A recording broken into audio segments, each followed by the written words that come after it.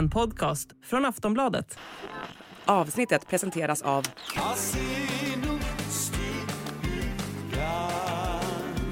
Stödlinjen.se, åldersgräns 18 år. Hej och välkommen till Kungligt. Jag heter Sara Ericsson. Och jag heter Jenny Alexandersson. Det här avsnittet är fullt av era spännande frågor. Vi kommer svara på vad som händer om Estelle skulle vilja gifta sig med en annan kvinna och skaffa barn med henne. Och vi kommer berätta varför prins Daniel aldrig kommer att få titeln kung. Och även vad som händer med alla gåvor och presenter som kungafamiljen tar emot.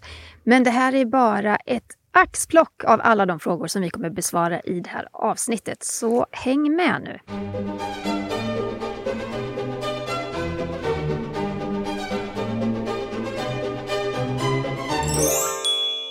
Ja, men det är ju fantastiskt när ni skickar in lyssnarfrågor till oss. Vi brukar ju besvara några i varje avsnitt, men nu har vi verkligen tagit ett tag kring alla era spännande frågor och samlat ihop dem i ett avsnitt. Vi ska börja med en fråga från Tommy. Hej och tack för en riktigt bra podd. Tack själv Tommy. Tack. Om prinsessan Estelle skulle gifta sig med en kvinna och de nu skulle bestämma sig för att skaffa barn och det är hennes fru som då bär barnet, då blir det ju inte prinsessans biologiska barn. Hur gör man med tronföljden då? Det här är ju en väldigt, det är en kanonbra fråga. Vi får ju den här typen av frågor ganska så ofta hit till podden. Adopterade barn har ju fungerat förr i tiden, så idag anpassar man sig nog till tiden och de regler som råder i kungahuset. Ja, alltså de regler som gäller för alla andra svenskar gäller även för kungligheter, och om två kvinnor skaffar ett barn tillsammans, jag kan inte exakt proceduren, men visst är det så att den andra kvinnan då måste göra en adoption av barnet på något vis, eller man måste så här registreras för att det ska räknas som ens barn. Ja, och barn har ju adopterats in i kungafamiljen tidigare, så det är ju inga konstigheter då mot nu. Och precis som du är inne på, Jenny, så gäller ju samma regler för kungligheterna som för alla andra. Så att det barnet skulle då bli adopterat av prinsessan Estelle. Och därmed en plats i tronföljden. Ja. Vi har fått en fråga ifrån Frida som skriver så här. Hej, varför blir kungens respektive drottning? Men om det är en drottning som är regent så blir den respektive prins. Ja, men Frida, det är en jättebra fråga. Man kan tycka att det är djupt ojämlikt. Varför blir en kvinna som gifter sig med en blivande kung-drottning när han blir regent? Men en man som gifter sig med en kronprinsessa blir inte kung. Ja, men det har att göra med själva värdet och innebörden av själva ordet kung. Kung är man bara när man är regent. Men ordet drottning har inte alls samma innebörd, för drottning kan man vara utan att vara regent. Och ett annat exempel på det är ju drottning Elisabeth och hennes man, prins Philip. Han blev ju aldrig kung utan titulerades som prins. Ja, och Margretes han är ju avliden, prins Henrik. Han var ju jättearg ganska lång tid för att han inte hade samma kungliga status som sin fru. Och det har man ju hört att prins Philip också hade lite problem med i början. Just så där att man hade en lägre status än sin fru. Man skulle alltid gå ett steg bakom och så vidare. Men det är det som ingår i ens roll som partner då till en regent. Att man står något steg bakom den andra helt enkelt. Vi har fått en fråga ifrån Victoria. Prinsessa Madeleine flyttar ju hem ifrån Florida. Kan en anledning vara att det har blivit hårdare klimat i Florida? Guvernören vill detaljstyra skolans läroplan och lärarna ska inte få prata om till exempel mens med eleverna för de är över 11 år. Och detta är bara ett exempel på hårdare regler och inställningar till vissa frågor. Florida just nu är en motsats mot Sverige gällande värderingar på mänskliga rättigheter. Tack Victoria för en spännande fråga. Vi kan ju nämna det att Victoria, hon bor i USA, så vet ni det. Ja, det har ju blivit ett hårdare klimat kring vissa frågor och rättigheter. Ett lagförslag i Florida kan göra det förbjudet att samtala om mens i de yngre årskurserna i skolan. Vilket jag personligen, som du svarar på frågan, tycker är helt sjukt. Ja, verkligen. Enligt förslaget ska ämnet inte få tas upp förrän barnen är runt 11 till 12 år gamla. Det här är såklart fruktansvärt. Det finns flickor som får mens tidigare än så, och om mens ska vara ett ämne som är tabu i skolan så är det ju såklart inte bra.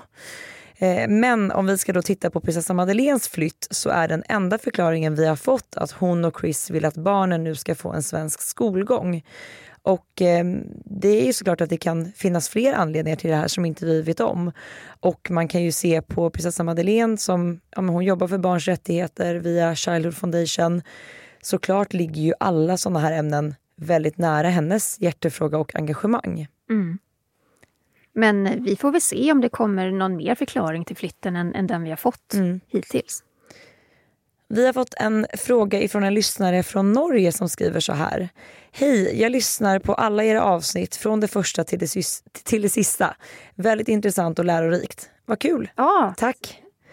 I Norge så använder vi namnen Kungliga utrikesdepartementet. Detsamma gäller alla norska departement. Det gäller även på alla ambassader. Använder man ordet kungligt på samma sätt i Sverige?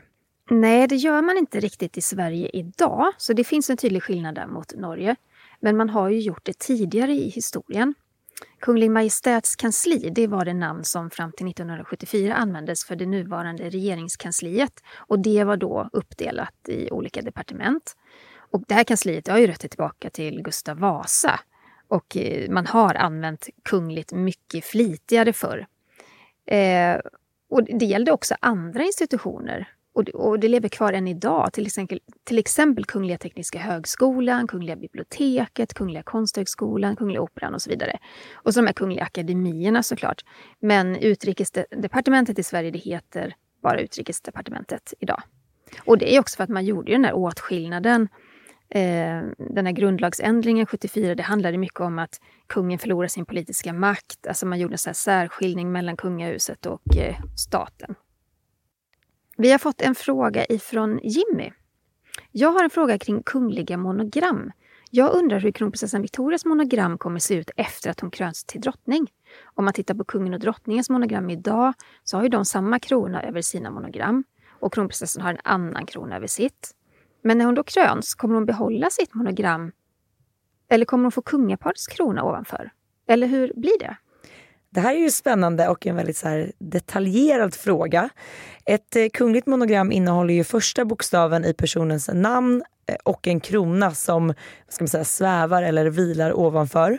Och kronan symboliserar ju kunglig rang. Kungen och drottningen har sluten krona med 5 synliga bågar. Och så finns det en tronföljarkrona som kronprinsessan använder i sitt monogram. De andra har prins- och prinsesskronor och de ser likadana ut. Men då när en tronföljare blir regent så får den personen den kungliga kronan med högsta rang i sitt monogram. Så svaret på frågan är ju att kronprinsessans monogram kommer att ändras den dagen hon blir drottning. Vi har fått en fråga ifrån Line som skriver så här. Hej Sara och Jenny, jag undrar om vem som helst får lov att bjuda upp medlemmar ur kungafamiljen till dans om man skulle vara på samma fest. Eller är det de själva som måste ta initiativet? Ja, kungafamiljen, de dansar ju aldrig vid officiella tillfällen. De gör det inte vid Nobel, de gör det inte någon annanstans heller. För skulle de tacka ja till en dans, då måste de ju dansa med alla andra. Och det går ju inte då, skulle de inte få göra något annat resten av natten. Det är en lång danskväll då. Ja, men självklart så dansar de vid privata tillställningar om de är på det humöret. Men då är det ibland mycket nära vänner. Ingen skulle ta illa upp ifall drottningen nobbar en dans om hon skulle vilja avstå eller fått ont i fötterna av festskorna. Men man kan väl tänka så här då. Generellt om man vill vara riktigt artig så kan man ju ta som regel att låta kungligheterna själva välja om de vill bjuda upp till dans eller inte. Apropå dans i privata sammanhang så såg vi ju många bilder ifrån prins Carl Philip och prinsessan Sofias bröllop. De hade ju bröllopsfesten på Kungliga slottet och man kunde ju faktiskt se det utifrån gatan hur det var discolampor, väldigt hög musik, DJ till sent in på natten. Och då såg vi ju hur kungligheterna faktiskt rockade loss där inne. Ja, och kungen och drottningen stod på scen och dansade. Och kungen är ett party animal när han vill. Ja. Och just på kungliga bröllop så kan det bli... Många har ju en sån här bild av att det är lite tjusigt och artigt. Kanske lite stelt.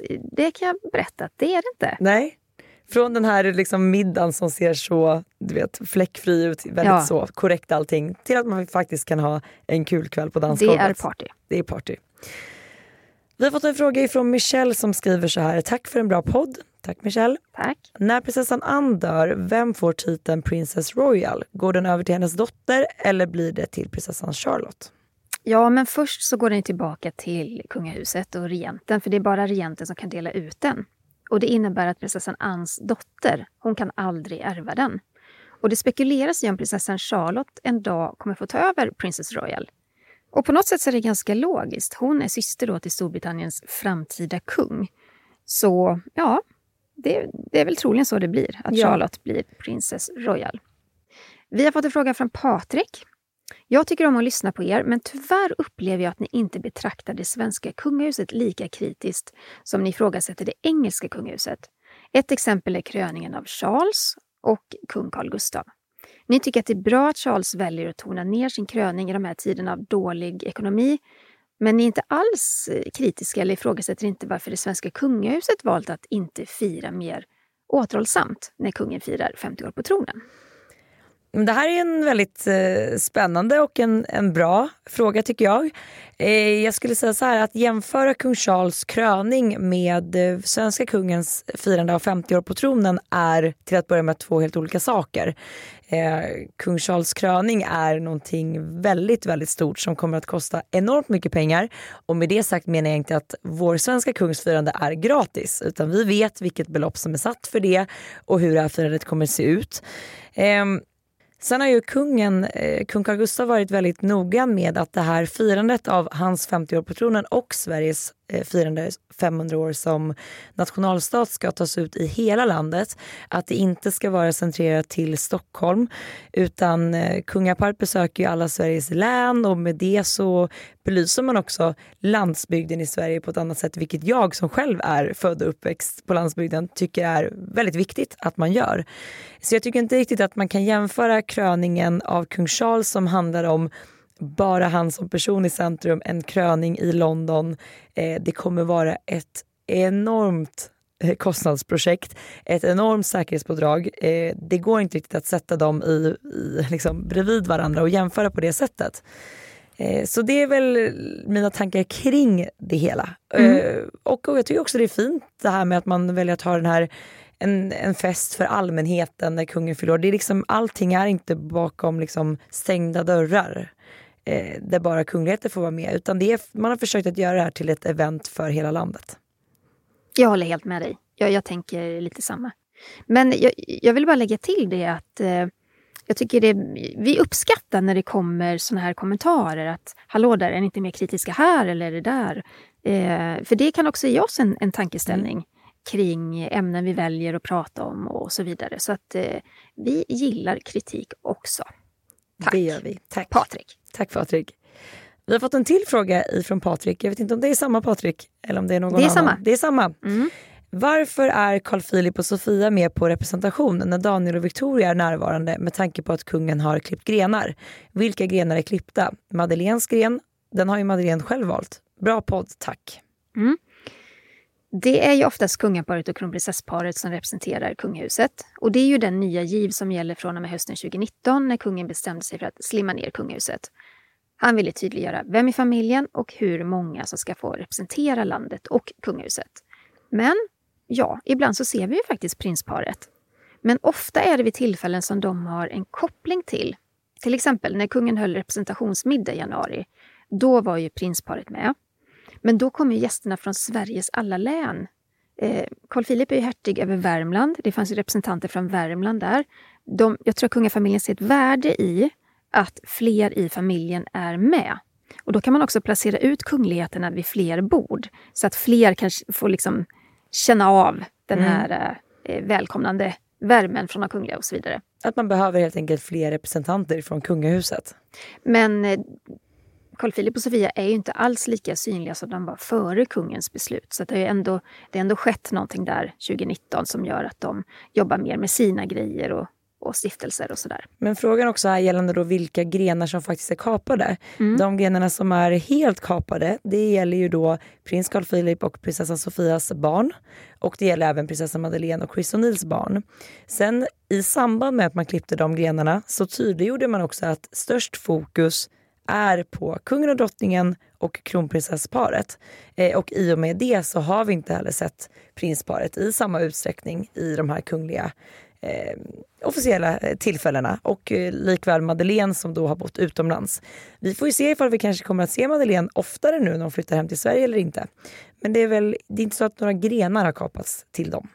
Vi tar en kort paus, vi är snart tillbaka. Och nu är vi tillbaka.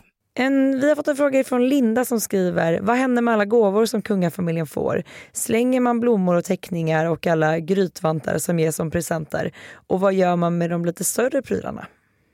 Kungafamiljen tittar på allt, de läser allt, ingenting slängs, ingenting går förlorat. Man registrerar gåvorna i en mapp så att kungen eller kronprinsessan eller vem födelsedagsbarnet nu än är kan se då vad som getts i gåva. Men man för ju inte något register över vem som har gett vad och vad det kostar. Det gör man inte, utan de här sakerna de förvaras i slottets förråd senare. Men sen är det ju så att en del föremål de används ju såklart och kan finnas i slott eller bostäder som prydnader eller liknande. Så man är väldigt rädd om de här gåvorna man får. Man ser ju det när man är på Öland när kronprinsessan fyller år varje år och hälsar på folket vid slottet under flera timmar. Hur många gåvor det faktiskt är som cirkulerar där. Så det är ju väldigt fint att de sparas och finns samlade. En fråga från Maria. Får prinsessa Madeleine apanage när hon bor i USA och inte har så många uppdrag? Prinsessa Madeleine tar ju endast del av apanaget när hon utför kungliga uppdrag för kungahuset. Och det kommer troligtvis inte att ändras nu när hon flyttar hem till Sverige. Men hon får såklart en ersättning för de uppdrag som hon genomför. Det kan ju handla om en ersättning för resor eller kläder för representation om man ska genomföra ett kungligt uppdrag med mera. Så det är så det ser ut med apanage och prinsessa Madeleine. Vi har fått en fråga från Liliana som skriver så här. Vad händer om en svensk prinsessa eller prins skulle få barn utanför äktenskapet? Kronprinsessan Victoria, prins Carl Philip och prinsessa Madeleine har ju alla gift sig innan de bildade familj. Men vad skulle hända om det kommer ett barn före bröllopet? Måste prinsessan genomgå en abort då? En annan fråga är vad som händer om en kunglighet är otrogen och blir gravid med någon annan än sin partner. Ja, men det här kan vara en av de vanligaste frågorna vi får. Och det verkar verkligen fascinera folk. Vi börjar med barn utanför äktenskapet innan de är gifta. Låt säga att Victoria och Daniel skulle ha fått ett barn innan de säger ja till varandra framme vid altaret. Om man ska då kolla krasst på successionsordningen, då hade det barnet inte haft rätt till tronen eftersom det står då att det ska vara äkta arvingar. Men hade Victoria och Daniel snabbt gift sig därefter, då hade man såklart tagit ett beslut och räknat det här barnet som äkta ändå. Vi lever ju ändå på 2020-talet. Man hade löst problemet. Men det är klart att det inom kungafamiljen finns en konservativ rätt ordning. Kungafamiljen har ju i alla år stått för en mer konservativa heterosexuella värden där det är fokus på kärnfamiljen. Så är det ju. Och sen den här frågan då om det skulle uppmuntras till abort om det föds ett barn för äktenskapet. Det är ju omöjligt att veta. Men det är ju också så här, kungaparet är ju vettiga, kloka människor och föräldrar till 3 barn. Vi lever i en modern tid. Nej, det är ganska otänkbart att någon då skulle försöka övertalas att genomgå en abort. Nej. Men det här med oäkta barn då, det är ju också intressant. För ett par generationer sedan då hade ett oäkta barn knappast visats fram i kungliga kretsar. Man hade säkerligen sörjt för det här barnet och betalat pengar för det. Så att det hade haft sin försörjning säkrad. Men det hade ju varit otänkbart då att visa fram det. Men vi kollar på den belgiska ex-kungen Albert. Han fick ju faktiskt en dotter med sin älskarinna. Och han hade en älskarinna under ganska många år. Och den här dottern Delphine Boel, hon växte ju upp de första åren tillsammans med kungen. Fast då i hemlighet. Ja, hon har ju beskrivit honom som att hon mer trodde att det var en kompis till hennes mamma. Innan hon förstod att det var nog mer än så. Ja. Men hon växte upp och hon krävde då till slut ett faderskapstest. Och då var hon väl över 50 år tror jag. Och efter mycket krångel från kungens sida så tvingades han till slut att ta det här faderskapstestet. Och man kunde ju då se att han är pappa till Delphine Boel. Så rätten dömde då till Delphine Boels fördel. Idag har hon både en kunglig titel och har rätt att ärva sin far. Jag tror till och med hennes barn har kungliga titlar. Ja, och man ser ju nu hur hennes då halvsyskon verkligen har tagit emot henne i familjen. Och hon är ju med vid en del kungliga framträdanden tillsammans med dem. Så hon har ju verkligen kastats in i den här kungliga världen på, efter hon är över 50 år och helt plötsligt lever som prinsessa. Det måste vara en väldigt konstig omställning att inte ha vuxit upp i den världen och lärt sig liksom hela uppväxten och sen helt plötsligt bara vara en del av det. Men där är ju verkligen ett tydligt exempel på frågan här, vad som händer vid en då otrohet, ett barn utanför äktenskapet. Hon är konstnär och har ställt ut massa tavlor. Hon har också varit med i belgiska Let's Dance. Ja, just det. Ja, så hon är lite mer färgsprakande kanske. Ja, men verkligen. Det här är en fråga till dig, Sara. Och den kommer från en tjej som heter Sara också. Perfekt. Hej och tack för en bra podd. Jag undrar varför prinsessan Sofia bara bär diademet som kallas hennes privata. Får hon inte använda några andra diadem från kungahuset? Och det här med diadem älskar jag, som ni vet. Det tycker jag är spännande. Hon får, som frågan lyder, så att vi ser henne ju oftast med sitt privata diadem som hon fick inför bröllopet med prins Carl Philip. Hon bär det allt som oftast, men hon får också bära andra diadem och det har hon gjort. Vi har ju sett henne bära det lilla ståldiademet och vi har sett henne bära diademet som tillhör ametistgarnityret. Men man ser henne som sagt vara oftast i sitt privata diadem. Man kan också byta ut diademet så hon kan ha olika former och färger på det. Man byter ut, det har varit pärlor och det har varit olika typer av stenar för att kunna matcha en klänning. Kanske kommer vi att se prinsessan Sofia bära andra typer av diadem längre fram. Jag tyckte det var väldigt tydligt när kungligheterna själva pratade om kungliga smycken i den här dokumentären i SVT, just att diademen, de får låna vilka de vill, men att det finns liksom lite så här oskrivna regler kring vad man bär som prinsessa, vad man bär som drottning. Kronprinsessan Victoria kommer ju att börja bära helt andra diadem den dagen hon är drottning till exempel. Vilka är det hon undviker nu?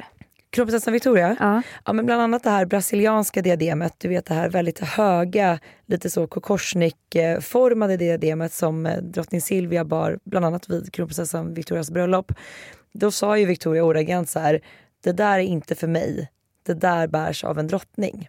Så att kanske att det kommer förändras lite längre fram, att Sofia kanske bär lite andra smycken. Vi får se, jag tycker att det har varit kul att se henne bära lite andra diadem. Vi har fått en fråga ifrån Shana som skriver: vilka är de rikaste kungligheterna i världen? Ja, jag fick tag på en lista ifrån Forbes och den är från 2020, men jag tror att den fortfarande gäller och är ganska aktuell. Det allra rikaste kungahuset i världen enligt Forbes, det är det thailändska. De är goda för cirka 300 miljarder kronor. Sen på andra plats kommer Brunei. Sultanen, han bor ju i världens största palats. Han äger fler än 600 Rolls Royce. Jag vill fundera på om man har någon bil hemma. Nej, men vad gör han med alla dessa bilar? Det undrar man. Men han är värd då runt 200 miljarder uppskattas det till. Tredje plats, Saudiarabien. De är värda cirka 180 miljarder kronor. 2015 så köpte kronprinsen vad magasinet Fortune kallade världens dyraste hem. Det franska slottet Chateau Louis. Chateau Louis, jag kan inte säga det på franska, men det ska vara 14 i alla fall, utanför Versailles. Och det kostade $300 miljoner. Alltså det är för 2,7 miljarder kronor. Men är det inte där det finns en sån här guldbeklädd fontän och marmorstatyer och liksom... Ja, men det är liksom så här, så mycket extra allt vid det här slottet på massa detaljer. På fjärde plats Abu Dhabi, femte plats Dubai. Sen kommer ett europeiskt land på sjätte plats. Luxemburg är tydligen rikast av alla kungahus i Europa. De är värda cirka 40 miljarder. Sen kommer Liechtenstein, Marocko, Qatar och Monaco. Det är en diger lista. Ja, men verkligen. Vi har fått en fråga ifrån Millie. Vilken är brittiska Camillas riktiga titel? Ibland så säger man drottning, ibland Queen Consort. Queen Consort är ju den officiella titeln för kvinnan som är gift med en kung. Men man hör ju allt mer bara drottning. Det är ju den titeln som de flesta kommer att använda när man pratar om Camilla. Drottning Elisabeths mamma var ju också Queen Consort eftersom att hon var ingift i kungafamiljen. Men i folkmun så sa man ju drottning till henne också.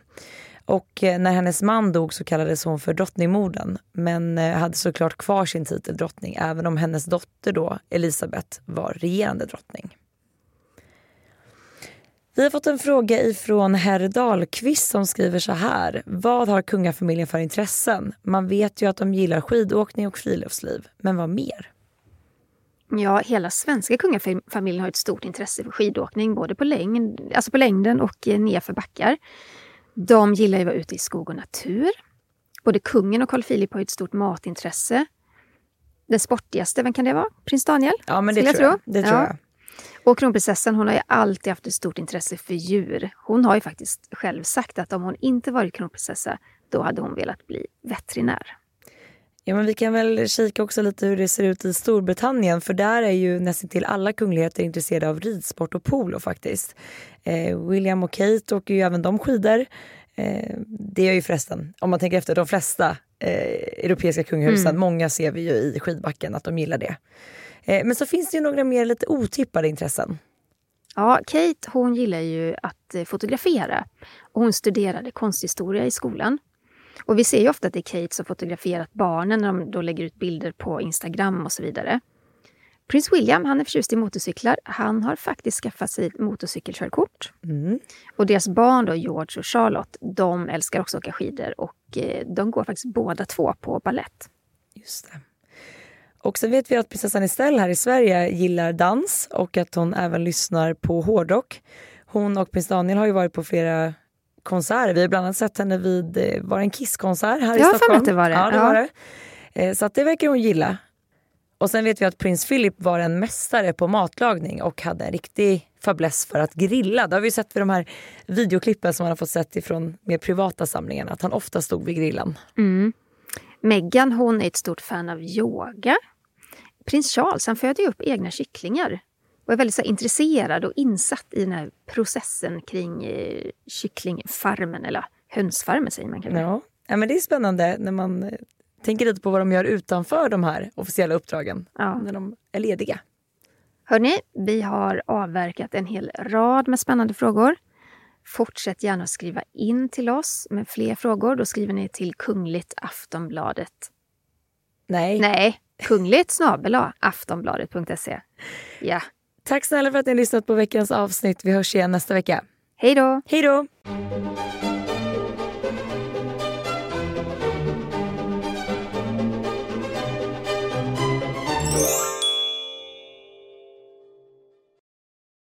Du har lyssnat på en podcast från Aftonbladet. Ansvarig utgivare är Lena K. Samuelsson.